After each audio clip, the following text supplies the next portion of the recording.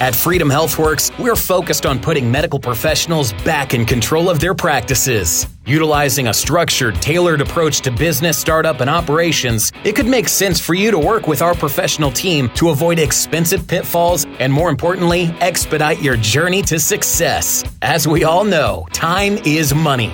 If you're involved in the practice of medicine and desire to practice free of headaches and constraints, reach out for a no-obligation consultative conversation. Call us today at 317-804-1203 or visit freedomhealthworks.com. Hi, everybody. Welcome to Healthcare Americana. I am your host, Christopher Habig, CEO and co-founder of Freedom HealthWorks. This is a podcast for the 99% of people who get care in America. We're not clinicians or policymakers. We're patients and caregivers, executives and advocates who are fed up with the status quo, and we have a desire to change it. This podcast brings listeners backstage at innovative organizations with innovative individuals across America that are putting patients first by delivering exceptional care to anyone and everyone.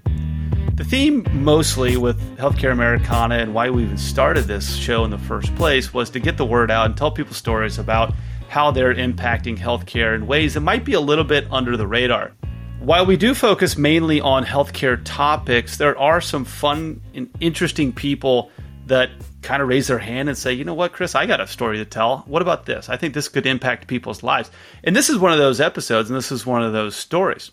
Su-Lin Chen is joining me, and she is the CEO and co-founder of Cake. Now, why this conversation piqued our interest is because it presents people with a different option to something that is a very emotional, very stressful, it can be a very expensive topic or really an incident or occurrence that we really can't avoid, and that is a comprehensive end-of-life care, end-of-life preparation, end-of-life planning. Now, some of you might be saying, well, okay, wait a minute, how does that fit into what we normally talk about how hospitals and insurance companies are bad guys and doctors and patients are out there trying to fix it?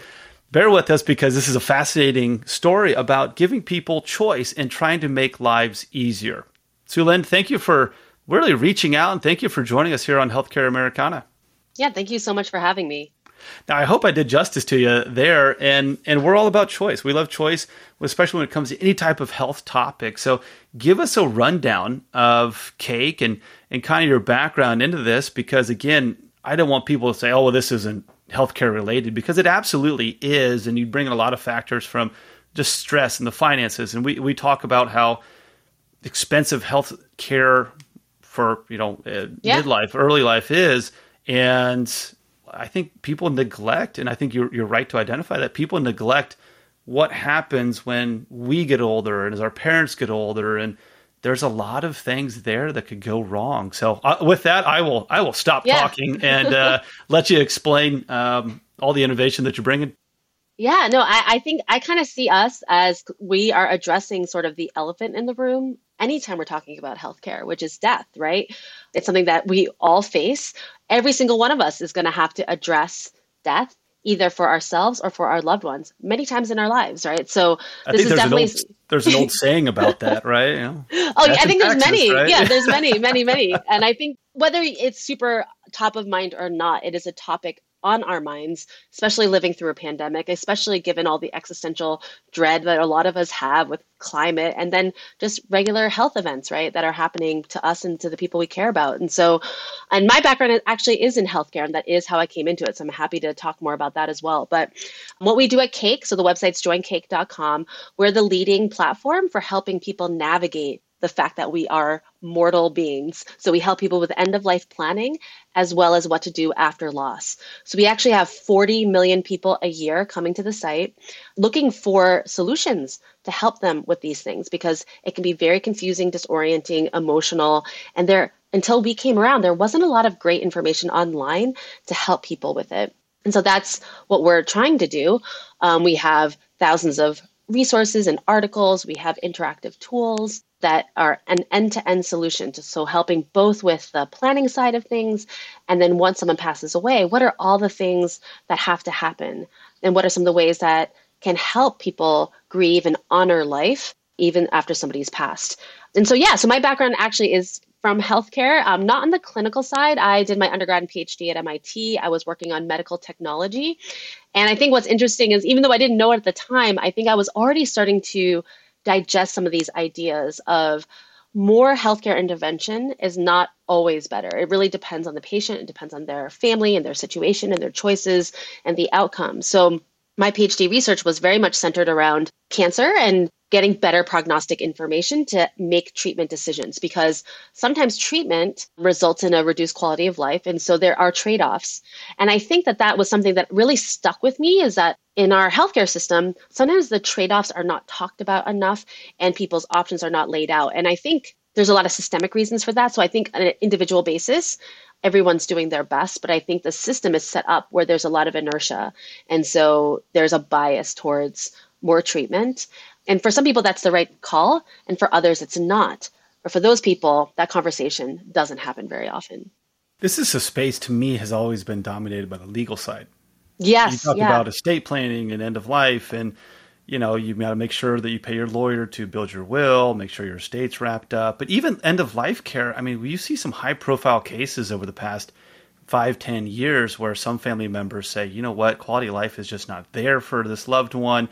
The other side says, nope, we want to keep them hooked up, keep them going. Maybe there's a miracle coming our way. And then they fight it out in court. And I'm just thinking, my God, that is no way to honor somebody, like you said, or interact with anybody and kind of honor their last wishes. So how does what your vision differ from kind of the legal community of a lot of these issues? Yeah, I kind of see two issues embedded in what you just said. So one is the fact that it's become very legalized, which, the way we think about it is some of these legal documents are absolutely necessary. And there's nothing wrong with having legal documents. But the challenge is that they're not designed to be user-friendly, right? The legal documents are designed to be legal documents and to basically mitigate risk and things like that. So they're not super easy for a normal person to understand what are the implications and what do I need to do. And so they just weren't designed for that. And I think it's also often missing some of this human element of how people actually behave and make decisions, right? It's all about risk mitigation as opposed to, well, what's really best for people? And all of that's understandable. So that's one thread. And then I think the other thread is what you were mentioning about how, we see a lot that sometimes what happens is someone will receive care even if it's causing more suffering, right? So in our country, generally a quarter of your lifetime healthcare expenditures in the last year of life, and a lot of that is expected and totally normal and makes sense. But some of that is for care that's causing more suffering, is unnecessary, is unwanted. But there's inertia, as I said, in the healthcare system. So people are just going to get the care unless they specifically opt out. But that is very challenging to do. And it's very challenging to self-advocate. And sometimes people don't have the capacity to do so. So it had to have happened in advance. That's advanced care planning, right? And that doesn't happen enough. And no one's owning that workflow, generally speaking, in the provider setting. So part of what we were trying to do has been to educate people, right? This is something you can talk about in advance. And I think you also see this huge sea change in consumer sentiment and consumer behavior around medical aid and dying and things like that. And it's because people are fearing this loss of autonomy and decision-making at the end of life in situations like the ones you mentioned. Mentioning advocacy, because that's a big component of what we do at Freedom HealthWorks, is basically you join a membership to a physician's office and you get to develop a relationship with that physician. They know you, they know your family, they know your kids. How important is it from your standpoint to have somebody asking those questions, performing second opinions, or be able to speak on someone's behalf saying, you know what, mom's had a good life. She told me that, hey, if things go bad, just, hey, no pain, but I'm good. Yeah. Those are painful conversations. How do you those are really hard. Family members and doctors. And I guess the main question is like, what role do trusted physicians have in those conversations with people?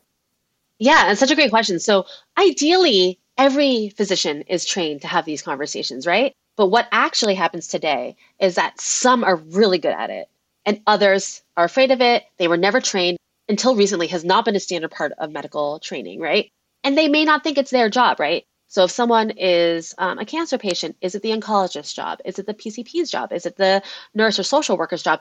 At a lot of places, no one really takes it on as their job. And so really the system we have today is it's just by chance, whether or not you will happen upon a clinician who will have that conversation with you and do it in a way that really is really truly helpful. And so what we're trying to do is also provide the family and patient with information so they can also initiate if they are not in a situation where the clinician is proactively doing that. So one kind of initiative that we're involved with so we're located in Boston, headquartered there. In Massachusetts, there's a serious illness coalition. So it's a big coalition of payers, providers, companies like ours, digital health companies who want to make advanced care planning better. And one of the initiatives they did was they made all the medical schools in Massachusetts mandate training around having advanced care conversations, which we think is a great first step. But I think it has to happen from multiple ends. It has to happen from the provider and clinician end and physician end, and it also has to happen from the patient and family end. And I think it's very important for the patient to be able to self-advocate, but as you kind of alluded, also have loved ones advocate on their behalf. So what we've seen in some of the research is just as important as having the documentation of this is the person that makes decisions for me and this is what I would want, is having that person there talking to clinicians about decision-making around healthcare. Legal documentation is important, but also that person feeling confident that they can advocate for you is equally important, if not more important. I see some parallels here, and just because these conversations are fresh on mind, talking about mental and emotional stress and mental and emotional health issues, that I point to a lot of people to say, you know what, would 60 minutes with a primary care doctor be more beneficial than just 7 minutes and standard just to kind of unburden somebody, but have that medical professional to talk to? And I like that you identified, look, the medical community is able to have those conversations. They're just not, whether it's their choice or whether it's the industry choice, whether it's the payer's choice.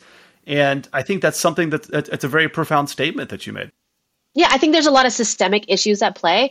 And I think the broader concept that frames a lot of this is something that Atul Gawande said. And this is paraphrasing what he said, but people have goals in their care beyond just living as long as possible, right? But that is sort of how the system is set up, right? Just extend, extend, extend. And, after I was working on the engineering and medical technology side, I actually worked on the business side of healthcare. So a lot of the clients that I was working with were therapeutics companies extending life, maybe last line cancer therapeutics, extending life by another few months.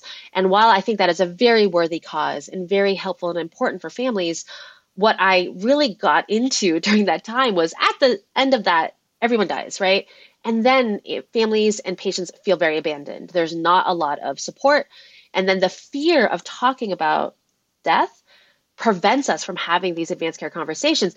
And what the kind of ripple effects is that people are not super in tune with their values. People have not had those conversations with their family members about what they would want. And then their wishes are not respected. And then there's a lot of unnecessary suffering, both kind of mental, emotional, physical suffering on the part of the patient, but also on the family, not knowing if they made the right choice for their loved one or family member. That is so hard. And then there's many cases where because maybe the person was not a healthcare proxy or did not get officially designated as the sort of medical proxy, that they are barred from making decisions and they are very frustrated because they want to and they knew what the person wanted, but they can't, right? And there's just so many bad things that can happen if we don't have these conversations in advance. It's a different language and people just don't understand. It's like they think about terms in a way that they're interacted with, their loved ones. And they know but it's hard to get that out into a clinical nature and then being able to process what's coming back at them in a time of grieving, in a time of, again, great stress. So what I love about Cake, and again, we're talking to Su-Lin Chen, CEO and co-founder of Cake, is that you provide a ton of resources to help answer a lot of those questions.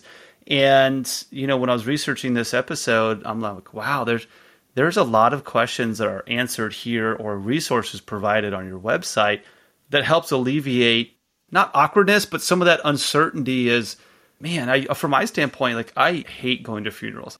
I'm there for friends and family and when they lose loved ones, but that whole thing to me is just someplace where I don't like to be, but yet I want to be present and accountable and supportive in that.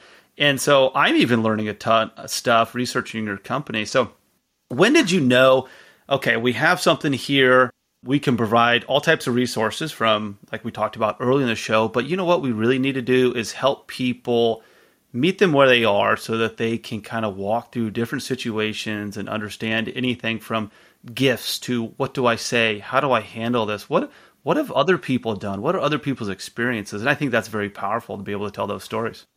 Absolutely. And you're not alone.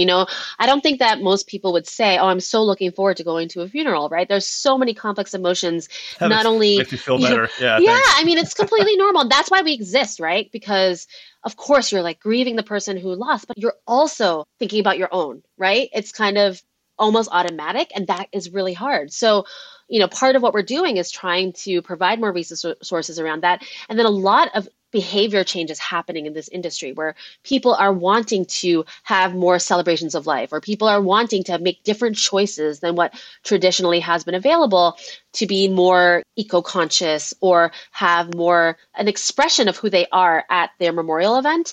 And I will say that a lot of what we do, as you kind of alluded to, was there just hasn't been this good access to this information, right?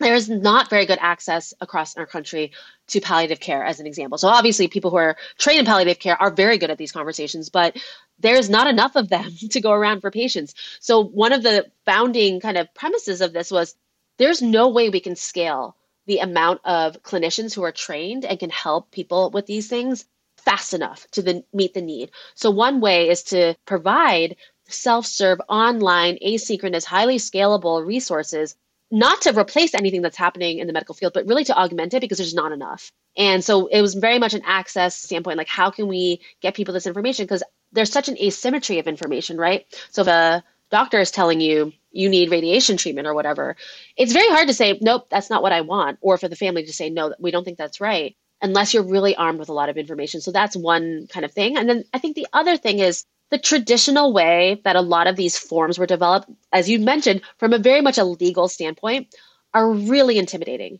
right? Like, do you want to be intubated? Yes or no? Like, that's a crazy question to ask someone. And so even though very, it's like, well, it depends on what's going on. Oh my gosh, right? exactly. Like, it's not just a black and white issue, is my point. You are completely right. It's always gray. Right. And so that's how the forms kind of originated. And it makes sense, right? Because it's like very kind of from a legal standpoint. From a human standpoint, it makes no sense, right? Like you said, it's super situational. There's a lot of if, this, then, that. And it's almost impossible to anticipate. And you can imagine as a healthy person, it's like you can't even put yourself in that situation, right? And people do change their minds. People acclimate to different situations or people change their minds, right? So these things happen. So one thing that even though we take a very agnostic view of like what people's decisions are, we don't say, oh, you should opt for this or that. But where we are putting our thumb on the scale a little bit is what are some different approaches that might open up a better understanding of these conversations? So a kind of example of that is one of our advisors is Dr. Ira Byock. He's this amazing palliative care physician and thought leader.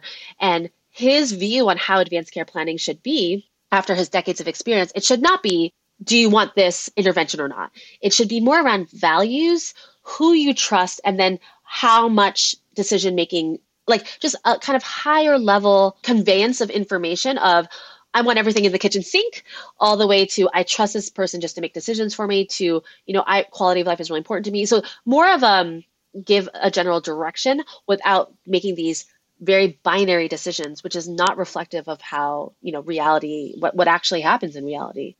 I think what rings, over and over in this conversation, and I hear it a lot, is just the importance of having somebody there by your side, whether that is a family member, whether that is a service, whether that is, some other outside expert, a physician, but you got to have somebody right there with you just in case you cannot convey your own wishes at that point in time. And like you said, it's hard to check a box yes or no. If I'm 105 years old and I'm just a shell of a human being and I can't do anything or move, okay, do I want to be intubated? No, not really. If it happens next year and I'm in my 30s, yeah, okay. I got some good years left, I think.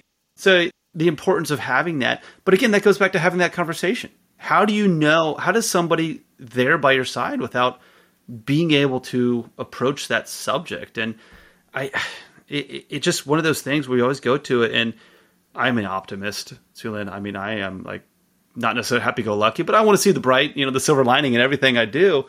It's tough to have that and think about loved ones in those situations. So, again, I love just the educational part of it. And what you said was powerful. We're not trying to steer somebody to this or this, but we're trying to just show them that, hey, this is a good idea. These are options out there.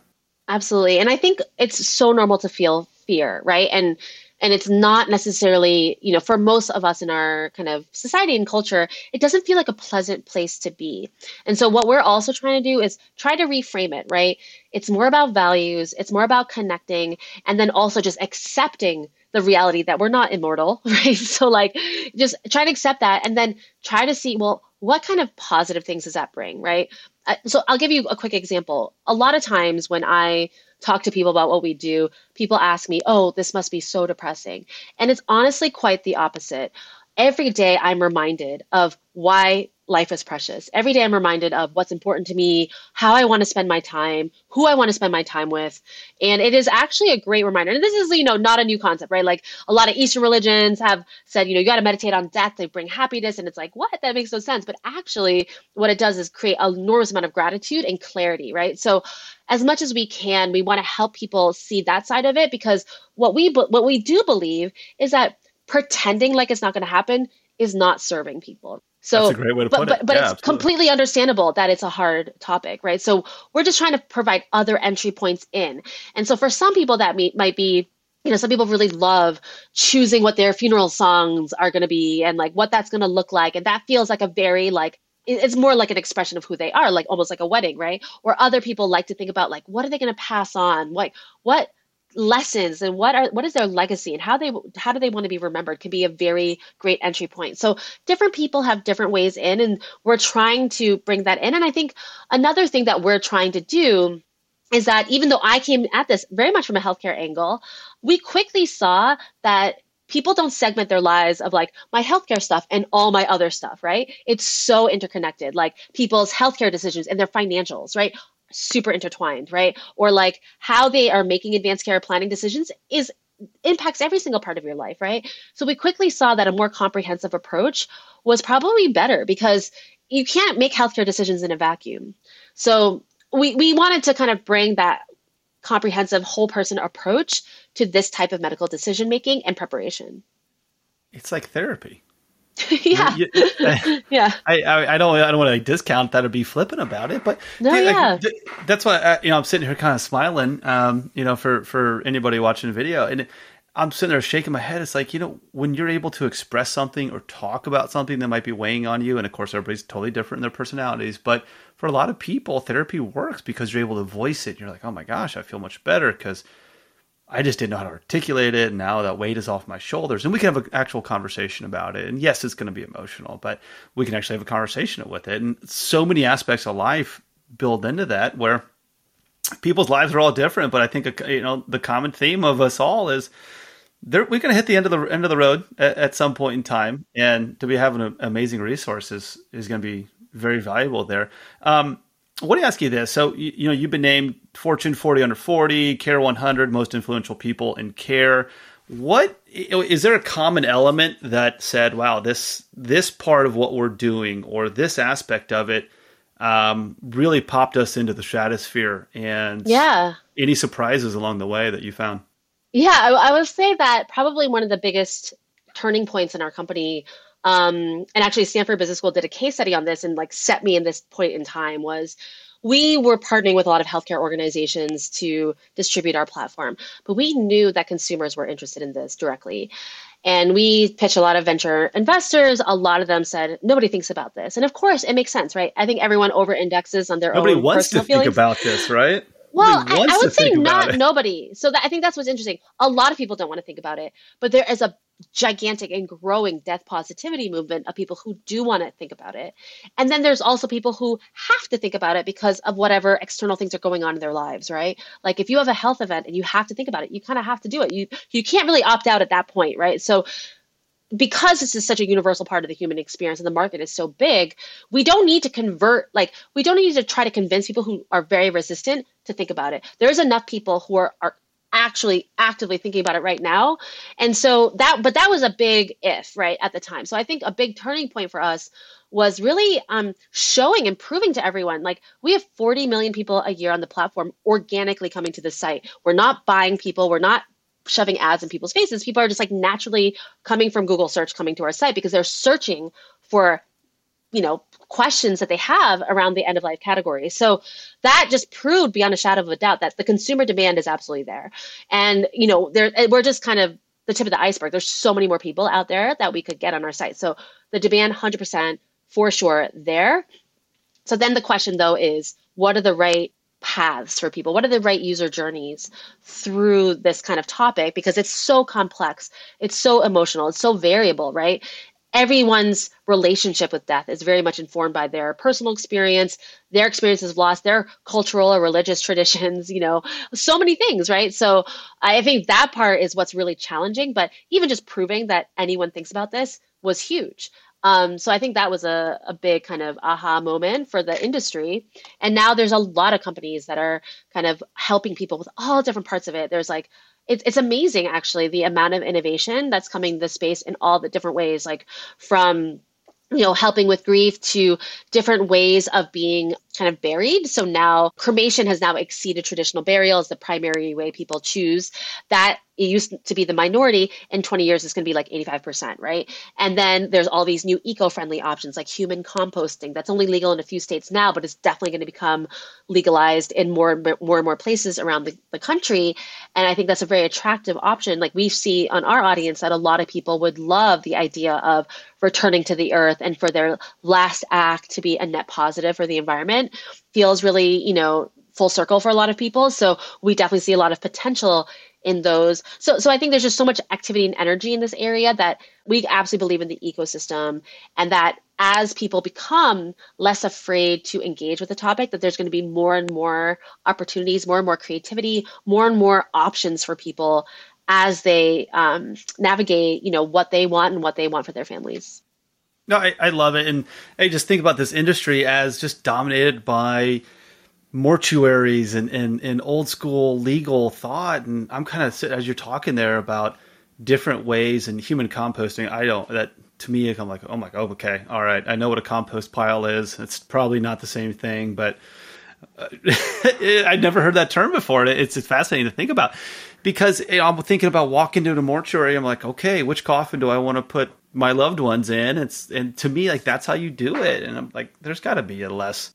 Well, now you have a lot of options. A better way to do it, right? You have a lot of options now. So like, let's say you do get cremated, now you can get it turned into a diamond. You can get it sprinkled in a forest and have like a place there. So instead of going to a cemetery, your loved ones can go for like a hike in the woods. There's so many options now, and it's only going to expand from here. Because like you said, like even the way you're talking about it, we have nothing against the traditional way, but the traditional way doesn't resonate with everybody. Some people want something slightly different, that vibe doesn't seem like what they want. So I think the challenge for these newcomers to the industry is that a lot of people don't even know that there's another way.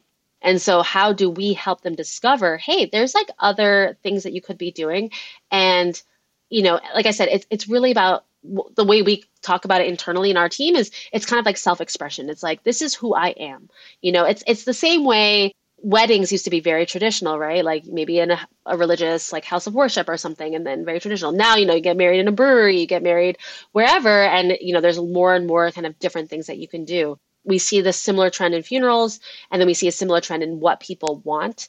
And we see also a lot of humor, right? And like, we don't want to be flippant about any of this. That said, there's a place for humor and joy in talking about someone and honoring their life. And actually, that's why we call ourselves Cake, right? We want to be about celebrating and honoring life moments, important life moments.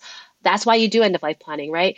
People do end-of-life planning because they want to have a say in curating what their legacy is. And most importantly, the number one reason, they want to unburden their loved ones. It's a gift to their loved ones to make these decisions in advance. So it's a very like positive act, actually. But there's so much baggage, societal baggage around it, that we're trying to remove some of that so that people can take some action. I always I'm an avid reader. I love reading. And I think you even mentioned yourself, like we put so much time and energy into birth plans and bringing new life into the world. We write that first couple of chapters, right? And it's a beautiful thing. And it's an amazing thing. And kind of a lot of parallels of what you're talking about, that there's all kinds of new ideas coming out in birth plans. And it's not just go to the hospital, here it is. There's all kinds of different things you could do to make that very personal and make it what you're comfortable with. And so I see a lot of parallels there, but it seems like people write those first couple chapters, and after that they say, well, this book's not going to have a back cover, when every good story does. It's true, yeah. And that last chapter is just as important as the first chapter in pretty much every single book out there.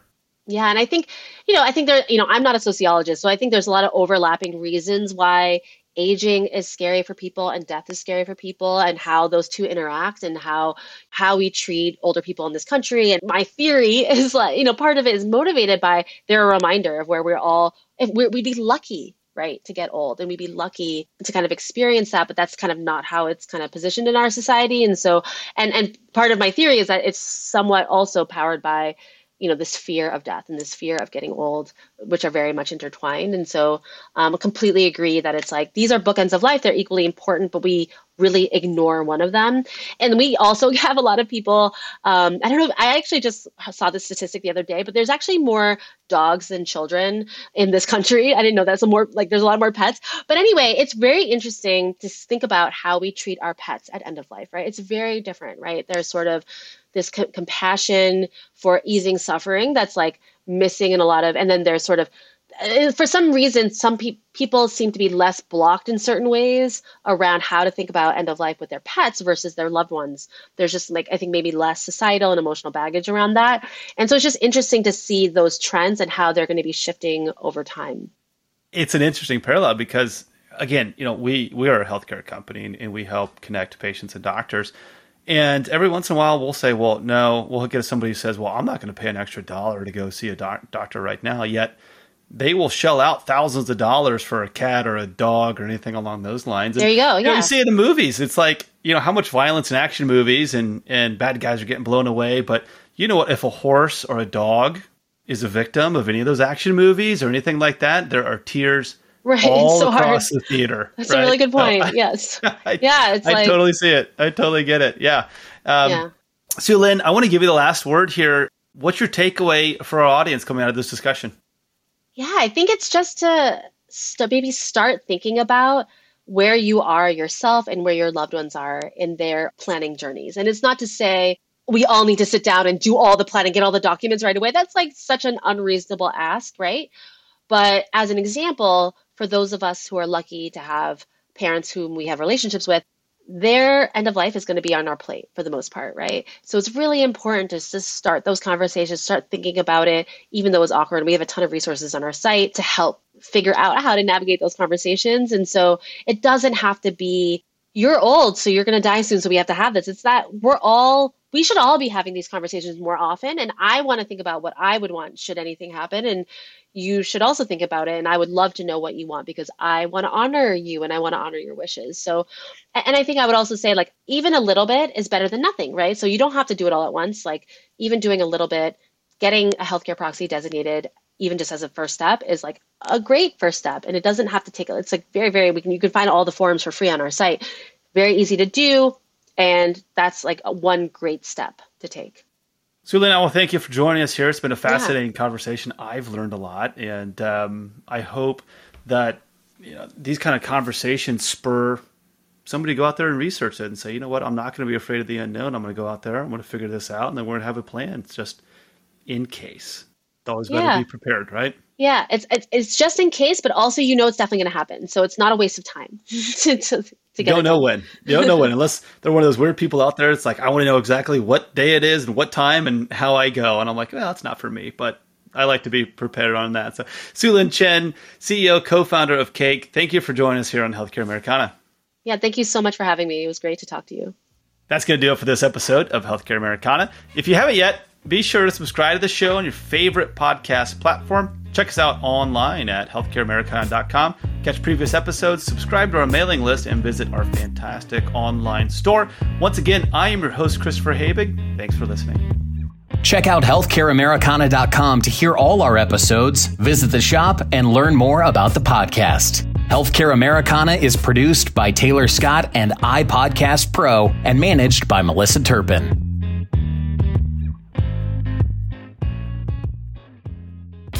Healthcare Americana is brought to you by Freedom HealthWorks and Freedom Doc.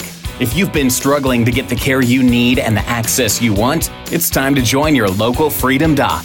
Visit freedomdoc.care to find the practice location nearest you.